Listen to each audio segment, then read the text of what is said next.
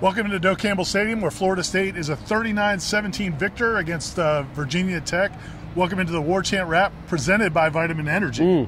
Our friends at Vitamin Energy. Well said. The Noles needed a little Vitamin Energy in the second half. The second quarter, they absolutely did. I don't know what happened. I don't know when they took their Mood Plus, but they must have taken it about 8 hours before that second quarter, because it really failed them there in the second quarter. But yeah, Warchant BOGO, right, Aslan? Warchant BOGO. That's the promo code. That means buy one, get one, all scrunched together, no space. Warchant BOGO. At vitaminenergy.com. Promo code, yeah. Yeah, weird game. Florida State, first of all, thank goodness for Trey Benson. Yeah. Because that could have got a little dicey there. Florida State gets out to a 22-0 lead. Yeah. Virginia Tech climbs back in. They get the opening kickoff to start second half.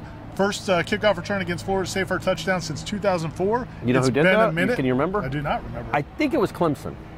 All right. I can't remember who it was, but they had a guy that was really Stovall, maybe. But they had a guy that returned a kick for a touchdown. So it's been a long time, but they cut the lead to 22-17.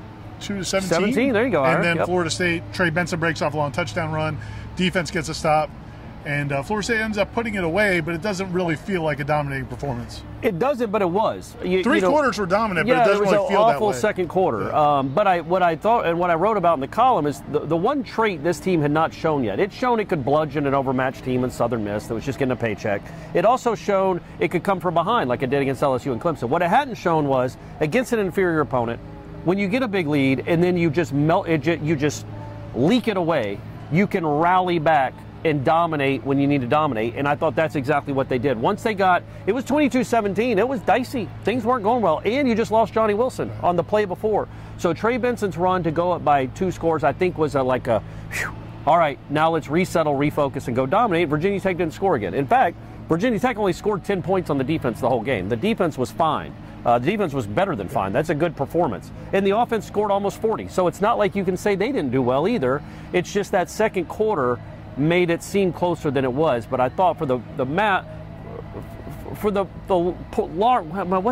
am I thinking of, Ira? What word am I thinking of? Big picture, maybe? Sure, whatever. It doesn't matter. For the large portion of the game, Florida State was the much better team and played like it. Yeah, and we'll get back to the second quarter. We got time to get back there, but we'll start off with the first quarter, and that was incredible. I didn't even drink a lot of vodka today. Not yet? Not yet. I mean, I drank some, but not enough for that. The first quarter, I think Florida State outgained Virginia Tech like 200 or 108. 196-6. I mean, it's just ridiculous. 196-6. Up 22-0. Everything they wanted to do worked perfectly.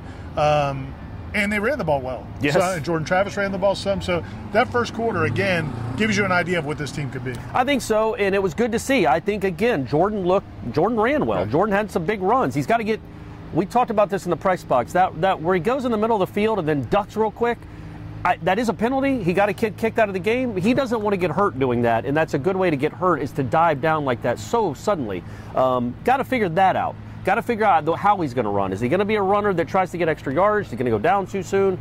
Because Lord knows this side judge, if he starts even thinking about sliding, he's marking it back 9 yards. But yeah, I thought the running game was the best development of the game. Of the game was seeing what the running game did, because it hadn't done that. It only run for 200 yards once, and that was against Southern Miss. Virginia Tech's no great shakes defensively, clearly, but to run for 280 yards for your star running back to have 200 yards and 2 long touchdowns. Was really good to see. And I think a lot of that is they knew that Jordan would pull it. Jordan showed it early that he might keep it. And yeah, it was just, and when you think about it too, Ira, you played the whole second half essentially without Johnny Wilson. You played the whole game without Jaheim Bell. I think he was in there on 3 plays. Handful of snaps. Those are 2 of your 3 biggest weapons. Keon, I think, had 3 catches. And you put up 40 points in an ACC game. So all things considered, again, a solid, very solid win over an outmatched team, but a very solid win. And you almost covered. Without the kick return, Ira, they cover. I like that Trey Benson gave a lot of credit to the offensive line and the receivers blocking downfield.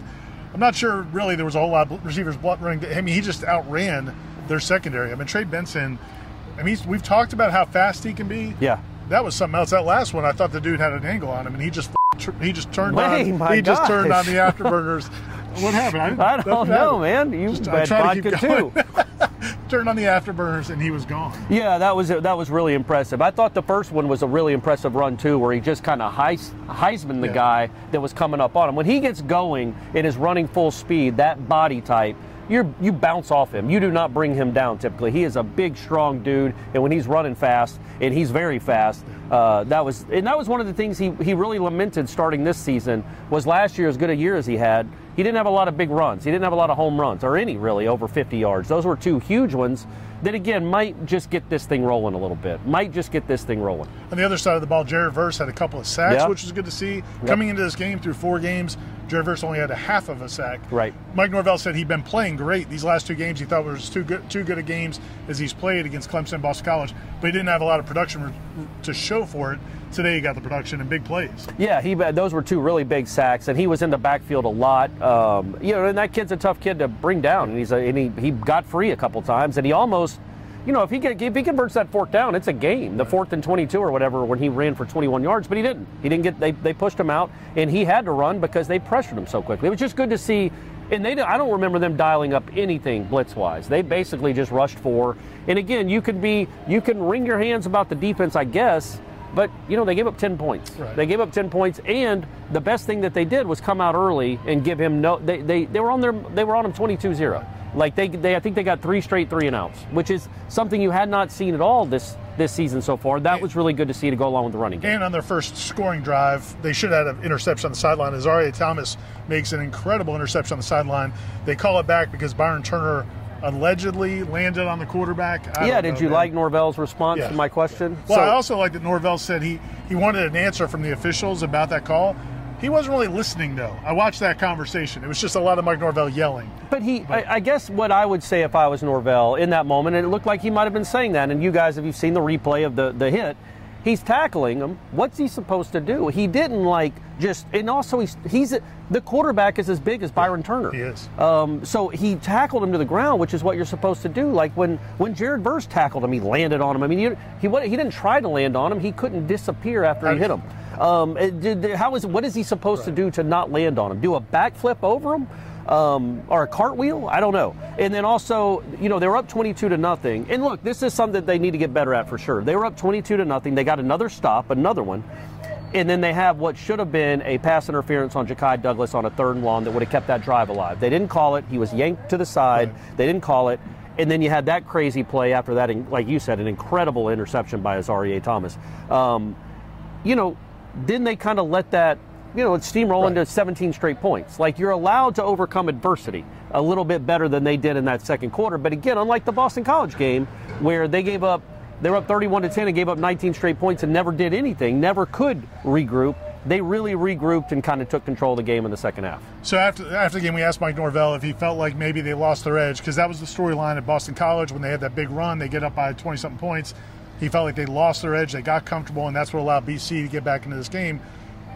Virginia Tech got back into this game, but he felt like they never really lost the edge. They just didn't play cleanly. They had some penalties. They made some mistakes. Had a couple of bad calls go against them. Well, and I think probably agree with that. He wouldn't say that. I don't think he would say this, but I think he's like, man, those bad calls screwed up the whole game. He even said, like, if they don't make that call, that game's about to go a whole different direction, which it would have. They would have been up 22-0 with the best interception in Florida State history have just happened. And I know I'm prone to hyperbole. It might be a little bit hyperbole. Buddy, did you see what he did with his feet? The best interception in the Florida most State athletic history. interception They've been at a Florida State. Here for a while. They've had a guy, Deion Sanders, Lee Corso, Burt Reynolds. I mean, they've got guys with gold jackets who played defensive back in multiple. Jalen Ramsey's Leroy pretty good Butler. too. I get it. That interception, what he did with his feet to leap up and then land like he did, it was incredible. But it got nullified because Byron Turner did not disappear as he sacked the quarterback. And then on top of that, pick sixes in the big house. No, I'm not saying more important. I'm just saying sheer athleticism. It was an unbelievable play. But I think he thinks that they got screwed out of a 58-3 romp in the. But again, that goes back to, okay, you had a couple calls go against you. That doesn't mean you give up a 40-yard run to the quarterback up the middle, or you let the kid get outside for the 5-yard touchdown. But you can't get too mad at the defense. They give up 1 touchdown in 60 minutes. You'll live with that. If they continue to play like this, like they've played, I know they're not 21 Georgia, but if they continue to play like they've played through these first 5 games, if you don't win a championship, it won't be because of the defense. If this offense starts playing like it's capable of, and we saw more signs of it today, that you have the makings. This defense is good enough, and I thought it proved it again. One of the cool things about this game, I think that it's a little bit of a deep cut probably. The flyover? But the young guys getting in, especially Conrad Hussey. I mean, yeah, you see man, how about that? That was a real part of the game. But that was also, that game was still in the balance when he did that. It wasn't just the fumbly force. How about, my man, the play you're talking about, the closing speed on the little bubble screen was insane. Yeah, we haven't seen a lot of Florida State DBs. I mean, and I like Renardo Green. He's played really well.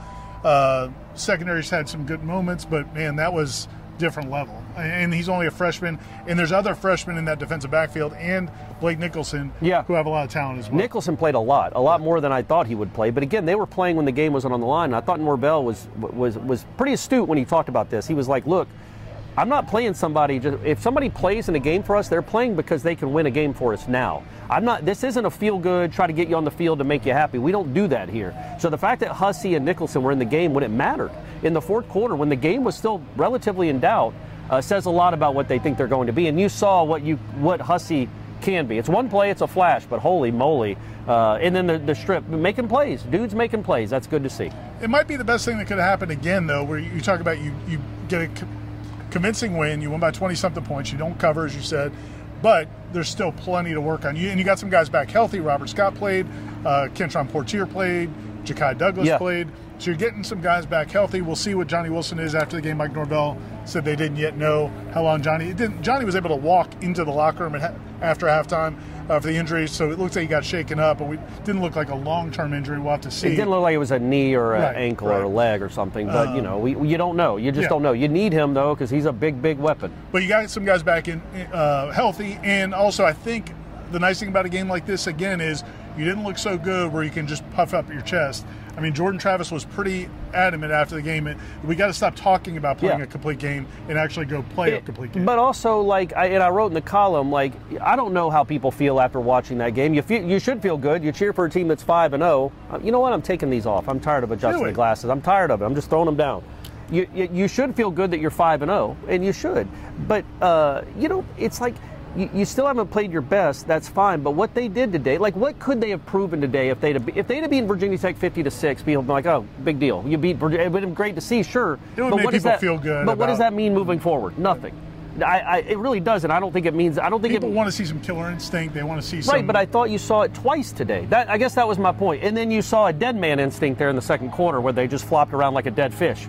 Let's get rid of the dead fish instinct. But I thought the killer instinct was there twice. You jumped on an inferior team, 22-0. And then they come back with some nonsensical calls and some not great play and some sacks that you took.